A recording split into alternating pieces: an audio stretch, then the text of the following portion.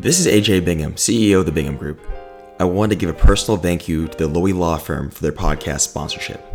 The Lowy Law Firm is the premier personal injury law firm in Austin, having recovered tens of millions of dollars for their clients since 2005. Now on with the show.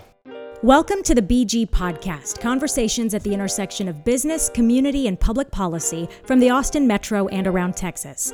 Today's episode is brought to you by the Lowy Law Firm, delivering top-notch customer service in the Austin area. You can find this episode and prior recordings at www.binghamgp.com/podcast and on iTunes and Google Play. This is AJ Bingham, CEO of the Bingham Group. We have a return guest today, David Culligan, the acting assistant director of economic development for the city of Austin. He's here today to give us an update on the Chapter 380 policy framework and business expansion program. For those who remember from our last show with David, the proposal for these revisions were going up before council in a week or so from that date, and so we're here to get an update from David and let him take it away. Welcome to the show, David. Yeah, thanks for having me back. As it stands from the last time we spoke, the policy itself that council passed is still the same, really, which is great news. The policy itself was designed to be able to allow staff to be able to work a little more fluidly, with a little more autonomously around creating programs underneath the Chapter 380 or the economic development policy associated with those transactions. So what we stand to see currently is the creation of more programs to focus on business need here in Austin. You mean businesses that are currently operating in Austin? All business types. Okay. And so the first program that we came through as we were going through this exercise was our business expansion program that focused on the recruitment of businesses to Austin, but also the expansion of the businesses that already exist here, as well as looking at a new model for connecting workforce opportunities locally for those who have specific barriers to employment. And so we are now administratively working through the rule creation process and the development of our administrative tools to be able to start operating those three programs that are under business expansion. But we've got another major piece or element that is coming forward as well, which was the passing of an ordinance that lifted economic development's ability to now interact with more developments that do have a retail component. And that's significant because we've got a portion of the council that's very focused on healthcare needs, healthy food accessibility within certain parts of the city. And for the city to be able to do that type of work, especially transactionally, to make some of those deliverables appear in the city, we definitely want to be able to look at this tool as an option. And so the second ordinance that was passed created a location enhancement program, which is going to be studied and developed much like the business expansion program was developed over time. And then we're going to bring that program back to council once we have more of a definition of that program and baseline information to be able to work off of. Real quick, so the location enhancement program, in my mind, that means I have I'm an enterprise, I'm a firm in town that's a current footprint here that's worked through Chapter 380. I go through this program. I know it's being developed as we speak, but is the essence of it, this program would help me if I'm looking to bring in more workers to Austin or do more hiring to build up my facility or my footprint? So I think we would look to address that type of expansion with a particular enterprise through the business expansion program. As we are looking at location enhancements, we're looking at the gap associated with development and redevelopment here in the city and how it is we could incentivize more of the types of spaces and amenities in those redevelopment or development projects that we would like to see throughout the city. Mm-hmm. I think a great example or a part of this is our cultural space for a lot of our nonprofits that we would like to be able to secure for longer terms. So if we would be working with a redevelopment or a development project, could they deliver that space and what does that transaction look like with the city? But also, a variety of other needs that just range from having green space around the city, proper transportation assets throughout the city. How can we work with development to be able to achieve more of our goals especially those identified through the economic development process for Chapter 380, with that overarching vision provided by Strategic Plan 2023. So we're going to be looking at more targeted focus around development here in Austin and how we secure more of our commercial needs. Mm-hmm. So that's creating current development. That could be yeah. one part of it. So the next part of, I suppose, success in this process was the passing of the budget last week.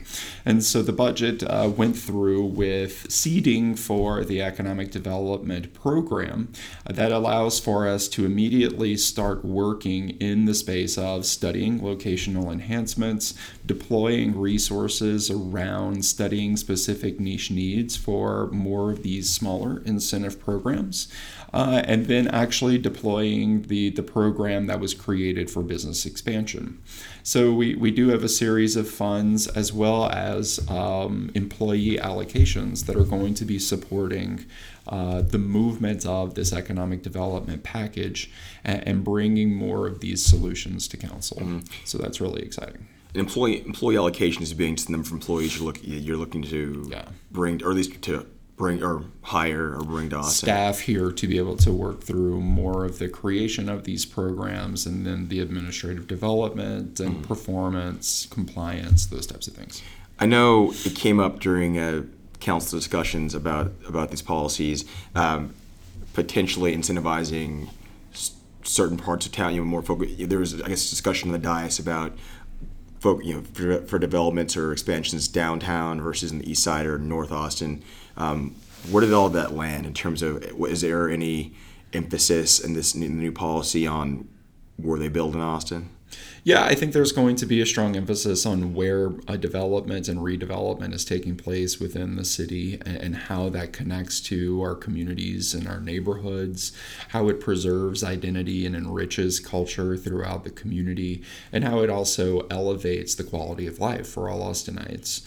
And we see that in specific pockets around the city currently, and we're seeing how development is impacting that, and it's been really magnified by this conversation around affordability. What would be an example of that? A good example of what you're seeing in current developments. What we're currently seeing, especially in East Austin, we can go down even to an industry level, is a reduction of creative space, a reduction of affordable creative space for our nonprofits to be able to foster more of that creative development, those really cool labs, and I'm not cool, so I call it a lab, where artists can go in and create something and have less of a business burden. So we're seeing a very fast swoop in terms of reduction of those spaces, and that's going to have a heavy impact on the identity of this community in the future, because we do pride ourselves on our creative class and the creative assets that are available here in Austin. So I think that's a direct example. But kind of coming back to the surface in terms of being more focused in specific locations, I think that's going to be a result of the study that we do for this location enhancement program and how we build those items out. Of course, council has seen very specific nodes around the city where they have said we would like to emphasize and focus our investment on development within those spaces. Where would those be, just as a refresher for folks who might know? So we looked at job creation, job corridors. We looked at the TODs, a number those of are transit-oriented developments. Right. Yeah. Oh, sorry. So a number of different spaces around the city that are called into action by Imagine Austin, but by transportation plans, and what are those overarching spaces? But understanding that development is kind of a ripple effect, right? It isn't always going to happen immediately within that space, but maybe within some of those concentric rings around it. We're looking at how economic development can directly address some of those different development opportunities, secure assets within the immediate area for the community or neighborhood, and enrich that type of environment. So we will be looking at the city overall And if pockets do manifest themselves, that will be a part of the program as it's recommended by working with a consultant. So I can't say now that there's going to be any specific locations, because I think what we're looking to do is frame up tools that allow developers to come to the city and have conversations with us about what it is they're looking to do within these respective spaces, and how the city can connect with that project to achieve our goals and secure specific values for our community and neighborhoods. What's the overall timeline for this study and this part of the project? Yeah, so now that we've got budget wrapped up, we now look at that budget actually being real October 1st. So once 10-1 hits, we're ready to start deploying more of the studies that I mentioned earlier. One of the immediate studies you'll have is around location enhancements, where we're going to be working with a consultant group to build up the program itself and some of those different variables that we need to better understand around commercial affordability here in Austin. The next is, deploying some of those scopes for the staffing that we need to be able to build out these programs. And then we've got a few other studies that are going to be in effect as well. And so that's going to kick off in October. And so we'll be reporting back to council in December, because we've got several council members that are very focused on moving this location enhancement tool quickly, because we do have some very severe needs that are being articulated by the community. We touched on this in the last show, but there is alignment. The economic development programs that cities do is typically tied. It's the cities, the counties, and the state programs. Is there anything your office is seeing or predicting out of the next legislative session starting in January that could enhance this program? Or not. I'd have to look at more of the legislative agenda, and that's a great question. But you are absolutely right. These tools will be even stronger if we're able to look toward the county or any other bodies that we can leverage additional funding. And so we are having the conversations with Travis County. We're having conversations with several of the commissioners to be able to look at some of those specific location-based needs. And I think this also relates back to the conversation that we had through the course of this around the creation of some type of economic development corporation that will functionally be able to work with the city and work with developers to be able to kind of achieve specific goals on behalf of the city and economic development. But it doesn't just have to be the city. It could also be the county playing in the creation of that entity. So we're also going to be reporting back to council in the near future on what those types of entities look like across the state, how they're behaving.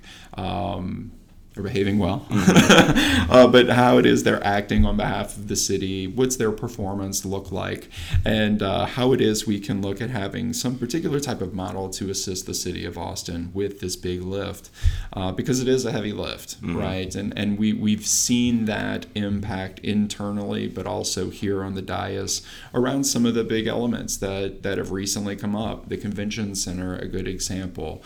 The MLS stadium, another really good example of projects where a third party that has similar goals as the city but able to function differently could have participated in that project to help the city as an organization with that lift. One last question. Any word on Amazon HQ2? Anything? I don't know. You heard it? Have you heard anything? No. Just not a peep. All right. Well, David, thank you for your time, and love to get you back on the show in the near term. Just you've been a great guest, and any final words you want to leave with us? Yeah, I'd really like to thank the community for being a part of this process. We're really excited about taking this Chapter 380 conversation and really the conversation around economic development overall into new spaces in the future. And so we're going to be looking to connect with a variety of stakeholders that economic development hasn't traditionally been able to work with.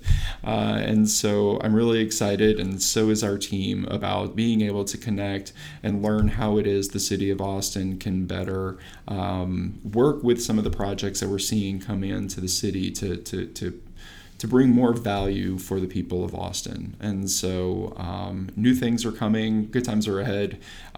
Please be a part of the process and reach out to us to learn how it is you can do that. All right, David, thank you for your time. Thank you.